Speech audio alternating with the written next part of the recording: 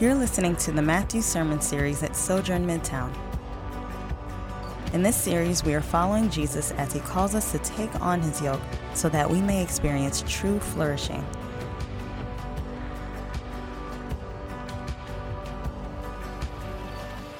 Peace be with you. Today's scripture reading is Matthew 13, 10 through 23. If you don't have a Bible, you can follow along in your bulletin or on the screen behind me. Hear the word of the Lord. Then the disciples came up and asked him, "Why are you speaking to them in parables?" He answered, "Because the secrets of the kingdom of heaven have been given for you to know, but it has not been given to them. For whoever has, more will be given to him, and he will have more than enough. But whoever does not have, even what he has will be taken away from him. That is why I speak to them in parables, because looking they do not see, and hearing they do not listen or understand. Isaiah's prophecy is fulfilled in them, which says, 'You will listen and listen, but never understand. You will look and look, but never perceive. For this people's heart has grown callous. Their ears are hard of hearing, and they have shut their eyes. Otherwise they might see with their eyes and hear with their ears and understand with their hearts and turn back, and I would heal them.' Blessed are your eyes because they do see, and your ears because they do hear. For truly I tell you, many prophets and righteous people longed to see the things you see, but didn't see them, to hear the things you hear, but didn't hear them. So listen to the parable of the sower. When anyone hears the word about the kingdom and doesn't understand it, the evil one comes and snatches away what was sown in his heart. This is the one sown along the path. And the one sown on rocky ground, this is one who hears the word and immediately receives it with joy. But he has no root and is short-lived. When distress or persecution comes because of the word, immediately he falls away. Now the one sown among the thorns, this is one who hears the word, but the worries of this age and the deceitfulness of wealth choke the word, and it becomes unfruitful. But the one sown on the good ground, this is the one who hears and understands the word, who does produce fruit and yields, some 100, some 60, and some 30 times what was sown. This is the word of the Lord. You may be seated. Peace be with you. Well, good morning. For those of you who are first-time guests, we welcome you this morning, and we pray that a word would be spoken or sung that will enrich your life in Christ. My name is Jamal Williams, and I am one of the pastors here at Sojourn Midtown, and we are thrilled that you would join with us today. We pray that you will make yourself known. Let us know that you're here. We have connect cards inside the front backs of your seat, and we also have a table in the back where we'll have someone who is working here who would love to connect with you after service as well. Well, family, we just finished up a series called Dangerous Prayers. Dangerous Prayers. And I was really personally encouraged by the series in my own life, praying prayers that I haven't prayed enough. And also encouraged to receive a number of messages from members and people who got to experience that series on how the Lord was forming them and growing them and convicting them through that series. So we want to continue to pray those dangerous prayers. It's not a prayer that we just pray for January. We want to pray that the Lord would search us, that the Lord would break us, that the Lord would unite us, and that the Lord would send us over and over and over again, because we believe that's what he desires to do. And so I know some of you are here today, and there's some heavy things on your heart and on your mind. Some of you are holding on by a thread. Some are discouraged. Some of you are in the best season of your life. Whatever place you find yourself in this morning, my prayer is that the Lord would meet you where you are. And not only that he will meet you where you are, but that he will take you to a greater depth in him. And so I'm going to pause and pray, and then we're going to dive into the word, and we'll go from there. Father, I thank you for allowing us to gather together to hear your word. I pray, Father God, that we would have a belief in you that goes past the belief that demons have in you. As James says, demons believe that there is a God. I pray, Father God, that you would allow us to have faith that goes past just intellectual ascension and agreement, but that places one's weight in your Son, Jesus Christ. I pray, Father God, for the hearers here today who are just here out of habit, who didn't come expecting you to show up, who didn't come realizing that you are at work. Father God, that you would allow the seed of your word to be planted in good soil so that we can bear much fruit. I pray, Lord, that you would just take this brick and mortar and you would place it in our house of faith so that one more piece to our faith and our maturation is given today. Give us eyes to see and ears to hear. Help us not to reject your implanted word, but help us to receive it with humility, being slow to speak, quick to listen. In Jesus' name we pray. Amen. Well, if I wanted to divide this room, to separate this room, I know that there are a few things that I could say that would do that automatically, off rip, right away. One of those things is simply by asking you the question, should evangelicals support President Donald Trump? That's weighty. Everybody like, man, you going for it, aren't you? It's a little early, brother. You just going to go ahead and go for it, okay? But instantaneously, a spark is going to happen, discussion is going to take forth, and there's going to be kind of a separation. I can ask another question like, who is the GOAT? Who is the greatest of all time in basketball? LeBron James last night passed Kobe Bryant, all-time leading scorer, became number 3. I can ask that question, and for those who care about basketball, debate would take place. I remember being in Lansing, Michigan, leading a worship service, and I brought that up, and instead of LeBron or Kobe versus MJ, I said, who's the greatest basketball player of all time? Is it Michael Jordan or Magic Johnson? It's back in the early 2000s. And I emphatically said, of course, it's Michael Jordan, only to find out later that Magic Johnson's parents were present. He's from Lansing, Michigan, where I went to college. Instant separation. Instant. Or I could ask the question for my Louisville residents and natives, who has the best coffee in the city? I see y'all idols, everybody like, oh no, it's definitely Quills, right? Like we're going to be broken up. Quills, Sunergas, Safai. Some of y'all are going to say Heine Brothers, to which you will be rebuked. I'm just joking. God bless your heart. Amen. I'm just joking. If you work there, come see me after service. Got a free gift card to you to Quills. Amen. But instant things that you could say to just kind of separate. And Jesus' ministry was one in which he would often draw the crowds in. And then at the moment where the disciples would expect him to preach his best sermon or to bring this unifying message where everybody would just go crazy about him and numbers would continue to grow. It seems like every time, or especially in the Gospels, the crowds got big and started to swell. Rather than preach with clarity and authority and power like he did on the Sermon on the Mount, he would intentionally preach a sermon that seemed like a dud. He would begin to talk in ways that the crowds would be like, what is this man talking about? And so we see this in the Gospel of Matthew. We finished off a few months ago and at the end of November in Matthew chapter 12. In the last section of Matthew chapter 12, Jesus is chopping it up. He's preaching, he's doing his thing, and he's inside of a house. And his mother comes along with his siblings.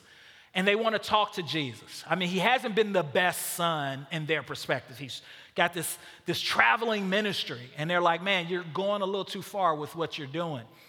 And Jesus looks at the crowd and he says, who is my mother? Who is my brother? Who is my sister? And then he raises his hand. He says, it's those who do the will of the Father, pointing to the disciples. And could you imagine the separation that his brother James must have felt? his sisters, his mother? Could you imagine how people in the crowd must have begun to think, like, what exactly is he selling us?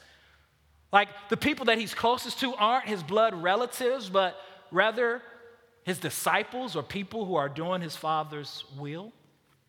Well, in today's text, we're going to see that Jesus is going to continue to challenge the crowd, and he's going to do this by speaking a parable about a sower.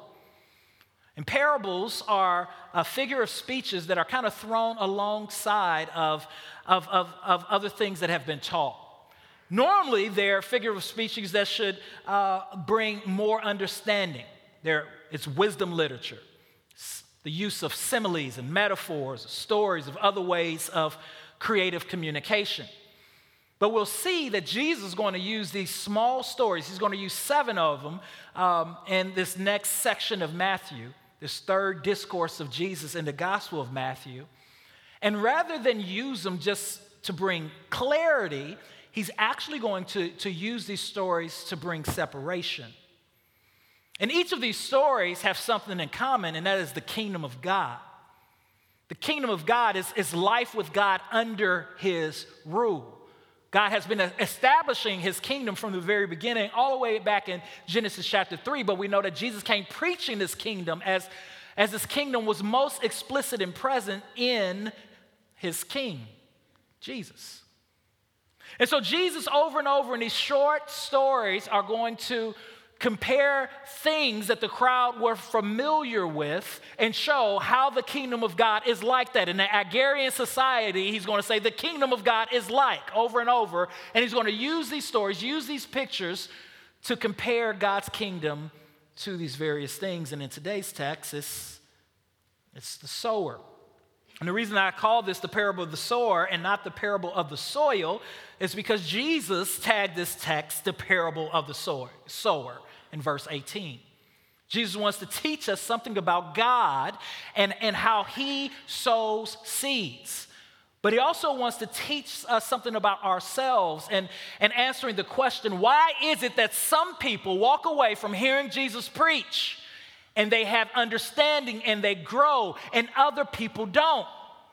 Why is it that some disciples who follow Jesus will continue to follow Jesus and bear much fruit, and some are going to receive the message of Jesus and slowly fade away? Jesus is going to teach in a profound way that is meant to help us as disciples, us as spiritual farmers, us who have been called to sow the gospel of the kingdom generously, to know what is happening behind the scenes in people's hearts when the message goes forth. And so Jesus gives us this parable. And we see 4 types of soil. The first is a soil that is along a path that has been walked on, a path in which there is not room for seed to take root. And in this first picture of this soil, we see that birds come and they devour the seed. Second is a rocky ground, and there's minimum soil on the rocky ground, and there seems to be quick growth, but the sun comes and scorches it, and it withers away. The third is that there are thorns. A farmer is just throwing out the seed, and some of the seed falls upon thorns. And Jesus says that the thorns choke out the seed. And then finally, the seed falls upon good ground. And it's in this good ground that this seed is well nurtured and cared for, and it produces an abundant crop, abundant fruit, 100, 600, 30 times the amount that it was sown. Now, I want you to imagine, you heard that Jesus is in Capernaum, everybody knows where he's staying, and you're excited. You never heard Jesus preach. And everybody's talking about Jesus. And everybody's got an opinion about him. And people are like getting into arguments and wondering, is he the Messiah? And the Pharisees are angry at him. And they're starting to kick people out the synagogues who are saying that he is the Messiah. And I want you to imagine you come with your cousin Nuke, right? And you hear, and your cousin Nuke like, yo, you gotta hear Jesus preach, or Jill, whoever you come with. You come with your cousin, all right? My cousin is Nuke Nuke, right?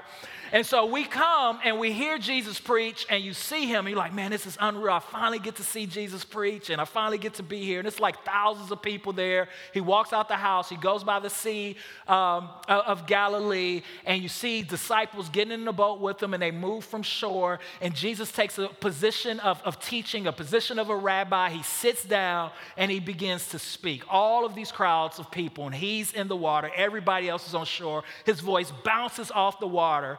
And you're thinking, man, he's off to a slow start. I'm not sure what he's talking about right now. And then you start to nod a little bit. And then you look at your cousin like, man, I thought you said he was clear, that he spoke as one with authority, and that he was like a powerful speaker. Like you told me about this time when you were on the mountain with him, and he like killed it. But he's speaking in parables, and it feels like I'm walking through a maze. And this was intentional by Jesus. And every time you leave Sojourn and I preach and you don't know what I'm preaching about, I want you to know it was intentional. That's good preaching. No, I'm just joking. Amen. I'm joking, right? No, that's just, yeah, anyway. And so Jesus intentionally is preaching in a way that brings revelation and separation. He intentionally allows crowds to gather, and oftentimes in the book of Matthew, when he's on a mountain, it's clear, it's prophetic. People leave saying, what a teacher. He preaches as one who has authority, as one who's the author of our souls. But also we see in Matthew that sometimes when he's in the valley, when he's not on a mountain, it seems like he's intentionally teaching in ways that only his disciples will come to understand what he's talking about. And so his disciples, they go up to him afterwards, and I'm just using my holy imagination here, and they're like, yo, Jesus, that sermon wasn't all that great. Like, can you help us to understand what you were talking about? And then Jesus answers and says this, because of the secrets of the kingdom of heaven have been given for you to know, but it has not been given for them. In other words, I spoke without clarity, because the secrets of the kingdom of God is for you to know. It's for this moment, for me to explain it to you, not for the crowds. Not for the crowds. For whoever has more will be given to him, and he will have more than enough. But whoever does not have, even what he has will be taken away from him. And this is a picture of discipleship. Those who commit their lives to following Jesus are those whose lives are going to produce more and more fruit. They're going to come into the knowledge of Jesus more and more. As Paul says, from one degree of glory to another. But those who don't, the little bit that they do have, the word that they do receive throughout their life is going to probably become less and less. Verse 13, and that is why I speak to them in parables. Because looking, they do not see, and hearing, they do not listen or understand. And so throughout the Gospels, we see that some people are following Jesus not because they want to make him Lord, but they've come to him because they want him to fulfill specific expectations. Some of them are just following him because they're hoping that he's the Messiah, and that they, as the Hebrew people and as a nation, will come into prominence and uproot the Roman government. In fact, many of them are probably there because they're hearing these rumors of the Messiah, and they want to see Israel return back to its place of dominance. We see in other gospel accounts, especially in John chapter 6, that some people was following Jesus just for the miracles. They want to be healed. They want more. They heard that he can bring bread and out of nowhere and feed people. People are following for different reasons. But Jesus uses preaching moments sometimes to separate. And then he quotes Isaiah 6. You will listen and listen, but never understand. You will look and look, but never perceive. For this people's heart has grown callous. Their ears are hard for hearing, and they have shut their eyes. Otherwise, they might see with their eyes and hear with their ears and understand with their hearts and turn back. Man, and I will heal them. So Jesus quotes the prophet Isaiah. We know that Jesus is often using the Old Testament in masterful ways, sometimes to prove his messiahship, other times to do as he is doing here and just explaining spiritual phenomenons. And here we see that Jesus points back to Isaiah's words, and he applies it to this crowd. And he's talking about the callousness of their own heart, their own blindness, and their own deafness.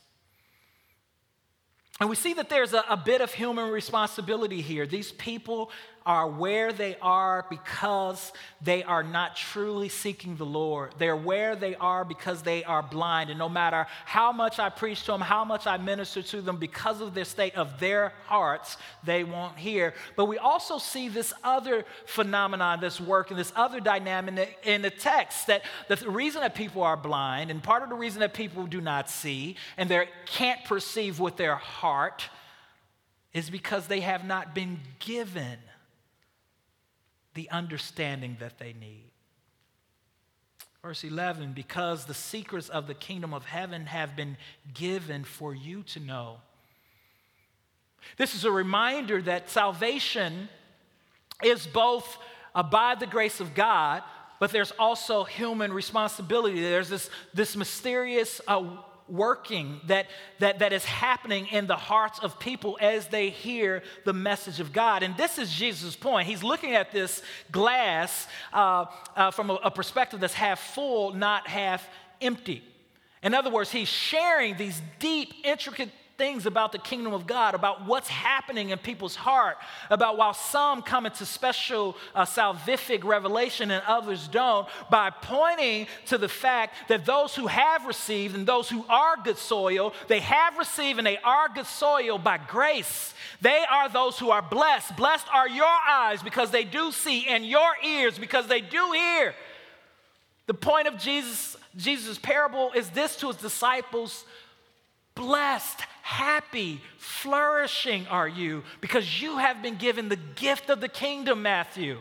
You who once was a tax collector, you who were in the pit of your sin, separated from God, you who was viewed as a traitor by your own people, are now walking alongside the Messiah. And it's not because you were so smart. It's not because you were so good. It's not because of your intelligence, but it's because of the grace of God. God has given you the kingdom. And this is a tough doctrine. This is a tough thing to wrestle with, but we wrestle with it knowing that God is all wise, that God is just, that God is compassionate, that whosoever calls upon the name of the Lord will be saved. But we also wrestle with this knowing that every single human being deserves God's wrath. And for those who have been saved by God, he's already done for us more than we deserve. For all have gone astray. No one has sought after the Lord. But the Lord in his kindness has chosen to be merciful to some and to save. Jesus spoke in parables to bring revelation and separation. And a disciple is not a person who is just simply in the crowd. It's not a person who is intrigued with Jesus. A disciple is a person who has committed their life to Jesus. They have reoriented everything about themselves around him. A disciple is not a person who realizes that they need help. A disciple is a person who has come to realize that they need saving, that they are drowning, that they are hopeless, that they are dead, and that their only hope is in Jesus Christ, not their good works, not their pedigree, not their ability. And that God saves by faith alone and by grace alone in Christ alone. And so Jesus goes and he explains this parable, and he takes these soils and he goes into a little deeper explanation with his disciples. He talks about the path in which the seed was sown and how birds devoured it. And he says, listen, this is what's happening. And imagine this. This is what Jesus is doing. He's constantly preaching to crowds, and he's explaining to the disciples that this is what's happening in the crowds. As I preach, as I'm sowing seeds, as I'm talking about the kingdom, as I'm talking about the Father, this is what's happening. Some people are hearing the word, and it never takes root because of spiritual warfare, because of the evil one, because of Satan. And some people are like that rocky ground where there's minimum soil, and they respond to the word and they're pumped up. They leave church and they're like, yo, that sermon was dope. I've got joy. And they are happy on Sunday and Monday, or happy for a few months, or happy for a year. But as soon as persecution comes as a result of Jesus, as a result of the word that was sown, they wither away. Jesus says the sun comes and scorches them. And others are like thorns, like that seed that was thrown amongst thorns. Their heart receives the word, but slowly they're choking. The worries of this world is just choking them out. Fitting in is choking them to death.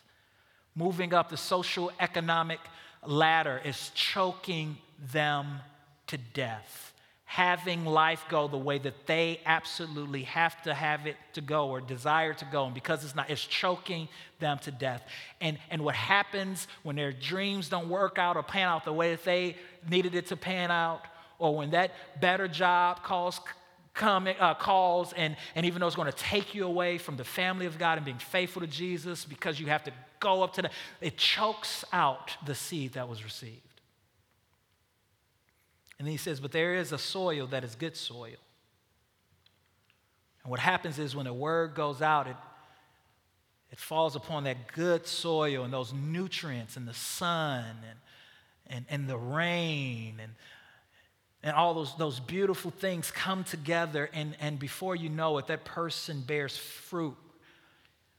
And what one person bears is not what another person bears. One person bears 100, another 60, another 30. Now remember, this is agrarian culture. People who are hearing this, they understand that this fruit is not coming up all at once. It's over time. He says this is what's going on in people's hearts. So what do we do with this parable? What's Jesus' intent here? Now, as Jesus is preaching this to the disciples, and I believe presenting a text to our best of our ability in a way that Matthew presented it. Jesus doesn't necessarily rebuke the disciples here or say, go do this or go do that, but rather he's presenting these truths to them, helping them to understand what's happening. And I think as listeners and as disciples, some simple application that they would draw away is, one, man, is guard your heart. Is don't take the word of God and where you are for granted. It is not a sprint, it's a marathon. Pace yourself by guarding your heart against worldliness and deceit. It was Paul that told Timothy about another disciple that was walking with him by the name of Demas. And Paul says Demas forsook us because he was in love with the things of the world. And for some of us, worldliness, worldly aspirations is choking us. In Matthew chapter 6, verse 33, Jesus said, seek ye first the kingdom of God and his righteousness, and all these things will be added in him. Paul gives us the invitation to hide ourselves in Christ.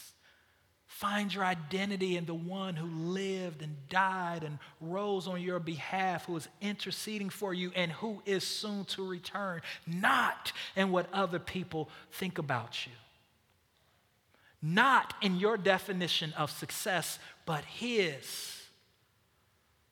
Jesus tells us that all these other things are going to pass away to not store up our treasures on earth where rust and moth destroy, but to store up our treasures in heaven where neither rust or moth can get to. Guard your heart by sitting under the Word of God and making it your chief priority to experience the presence of God, to know God through the seeds that He has sown. But not only that, this text should cause the disciples to be grateful. To be grateful. I mean, verse 16, I preached this message so that those who don't understand would not understand, and those who are truly following me, those who are truly committed, will continue to press in. In other words, he's like, this church is getting too big. And most of the people in here aren't covenant members. And so I'm going to have to stir some stuff up. You see him do this throughout the gospel. John chapter 6, crowd of people follow him after he takes the boys' lunch and turns it into a buffet. And everybody's like, it's free chicken over here. He must be the Messiah. Imagine if he becomes king. We all eat for free, right?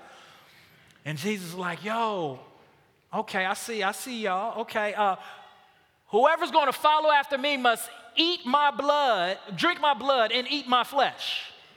They're like, say what? And he preaches a whole sermon on how you have to eat his body and drink his blood. They're like, we out. And Peter's like, Jesus?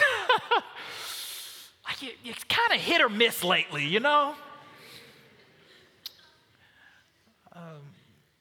But Jesus, the point of doing that is so that those who truly are committed to him, so that they would press in more, that they wouldn't just hear, but they would come to a place of understanding. And that's really the impetus of this text, is understanding. These other soils, when they're mentioned, the thing that's emphasized is people who hear the word.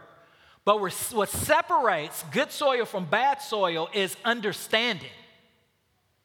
And Jesus is emphasizing that. Look at verse 23. It's the only soil that says this. But the one sown on good ground, this is the one who hears and understands the word.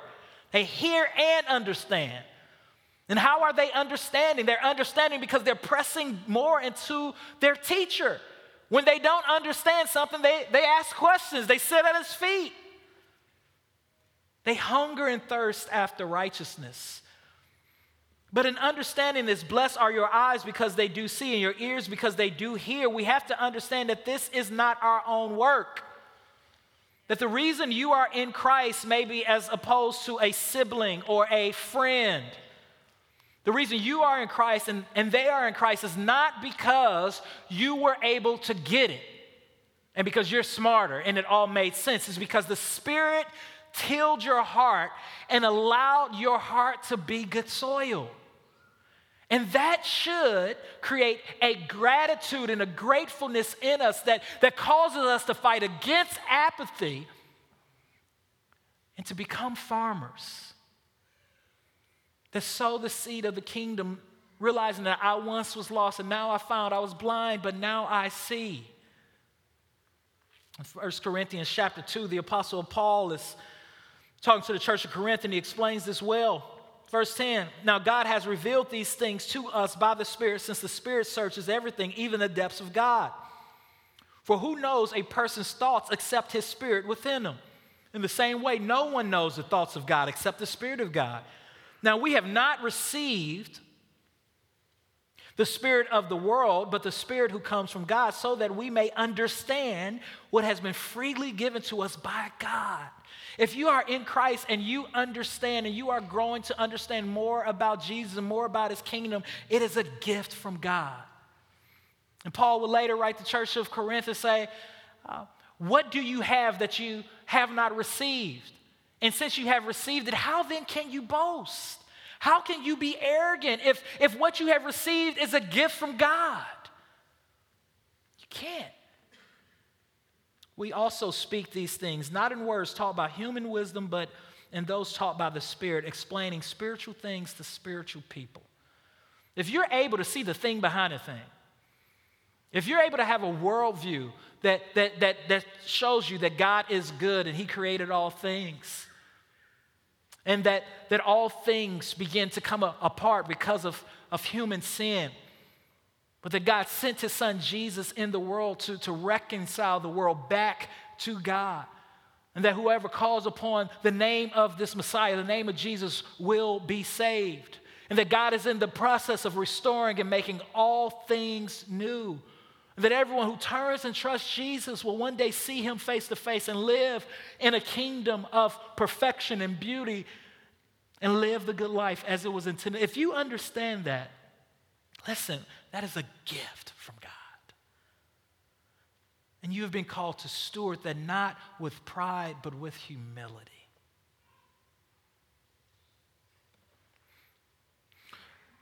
The last encouragement from this text is to sow seeds.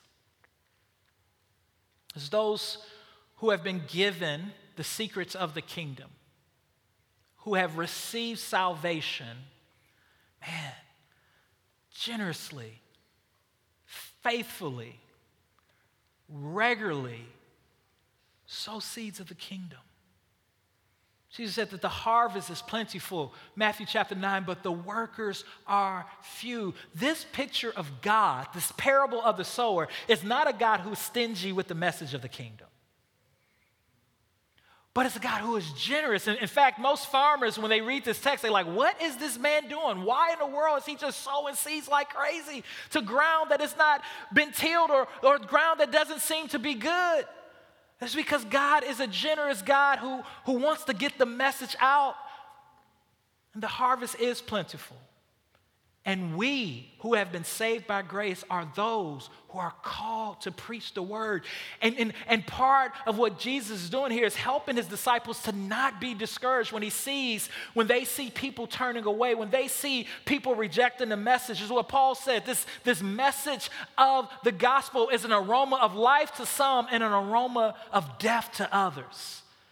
But you and I's job is not to become discouraged when people turn away and to take it personal, but rather to understand that there's a lot going on in people's hearts. And our job is just to faithfully sow, believing that God is a God who will bring a fruitful harvest. And so to that parent who's here today and you've been sowing that seed to that child and you're discouraged because that child has wandered away from the faith or never came to the faith, I want to encourage you to keep sowing seeds. Keep being a model, keep being an example, because that child may come to faith. They may not come to faith in your lifetime. Look at what Jesus says in verse 17, for truly I tell you, many prophets and righteous people long to see the things you see, but didn't see them, to hear the things you hear, but didn't hear them. Keep planting, sowing seeds. It takes a while for oak trees to matriculate. And for some people, it takes a while for that seed to be watered and to grow. Keep sowing seed. Keep preaching the gospel to your neighbors. Keep preaching the gospel to your coworkers. Keep preaching the gospel to your spouse. Keep preaching the gospel to your friends. And persevere. Not only persevere in preaching, but persevere in living for Jesus. The race is not given to the swift, nor is it given to the crafty, but to he or she who perseveres to the end. Some of you are teetering right now in your faith, and you're on a line. And you're wondering if you should continue to press into Jesus. I want to warn you to not allow the evil one, Satan, to snatch that seed, to not allow the thorns of life to choke it out, to not allow the rocks of life to crowd out Jesus, but rather to know that the race is not given to the swift, but to he or she who perseveres to the end. Persevere. Make it your goal to persevere to the end. Do what you need to do to guard your heart. Do what you need to do to be reconnected to the word. Do what you need to do to be refreshed in the gospel. Beg God, plead with him, beg him to make your heart alive to him, to revive your soul, to give you the desire to want to go deeper in him so that you can bear more fruit. And if you've been stuck in the same place for multiple years and you aren't growing, be warned.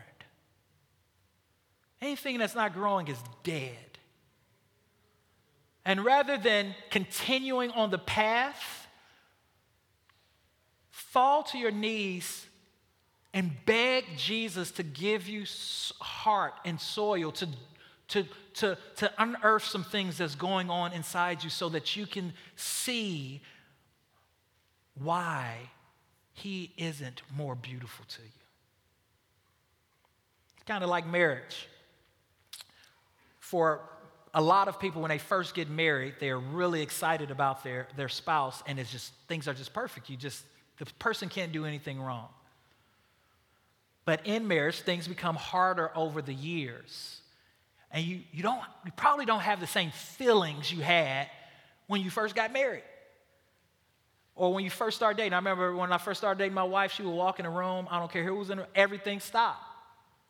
If she sneezed and was across the room, I was going to yell, "Bless you." Right now, she walks in the room, I'm like, man, she's still fine, I love her. She sneezed, I may not yell, "Bless you," but my love for her has grown deeper because we've been through some stuff. The feelings and emotions may not be there, but the resolution and the love has actually matured and gone deeper. And so you may not feel the same way you felt when you first followed Jesus. But make sure you are allowing the Holy Spirit to cultivate a heart where you're resolved to love him, to submit to his word, and to grow in understanding has deepened. And I'd rather have a faith and a love that is deeper in commitment than one that is just built off infatuation. Amen? It's interesting, Jesus' ministry, we see the crowds respond to Jesus this way. We see this within the disciples. Jesus preaches, and there are some, and we see this throughout the Pharisees, who they hear him preach, they see him do a miracle, and they just respond in an evil way. They call him a demon. He must be demon-possessed. Why? Because as soon as they heard the message, as soon as they heard the miracle, Satan came and snatched it away. And there's others who receive the message of Jesus, maybe like the rich young ruler that we're going to learn about, who hears the word, and he receives it with joy. He's like, "What do I have to do to follow you?" And Jesus is like, "Yo, go sell everything and follow me."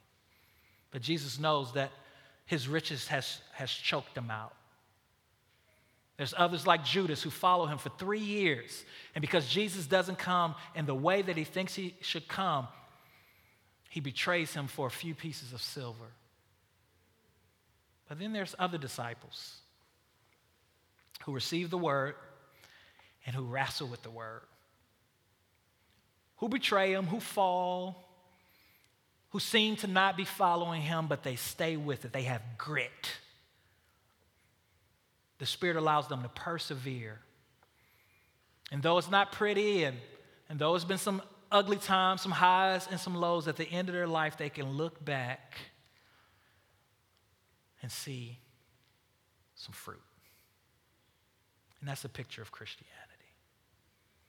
It's persevering with both passion and grit. And every Sunday when we gather together, we take a meal called communion. It's a meal to remind ourselves that Jesus is the seed that was sown into the world, and that the way in which fruit came out was through death. We take bread and we break it. We drink from a cup, either wine or juice. The wine is marked by twine. Here at Sojourn, we take a piece of bread and we dip it in wine or juice. Again, the wine is marked by twine, whatever your conscience permits. But we do this every week to rehearse the gospel. Jesus says, as often as you do this in remembrance of me. You do this to remember what I've done for you on the cross. You do this to remind yourself of my love for you. And for many of us in here today, this sermon is convicting as we look at our own heart and we're like, man, life is kind of choking me, and it's getting me to doubt whether or not God loves me or whether or not this thing called Christianity is true. And when we take this meal together, we get to look around at all these other gritty people who are picking up their cross daily and following him. And we're reminded by God's grace and God's Spirit, and that we know the secrets of the kingdom, and we dip it in that wine or juice, remembering what Christ has done for us. So let's do introspection and let's pray, Lord, make my heart susceptible to your word. Help me to guard my life, to watch my life and my doctrine. Let's pray. Hi, I'm Jamal Williams, lead pastor of Sojourn Midtown. Thanks for listening. At Midtown, we value gospel-centeredness, biblical faithfulness, transformative relationships, diverse fellowship, creativity in the arts, and relentless mission. For more sermons, info about our church, visit sojournchurch.com/Midtown.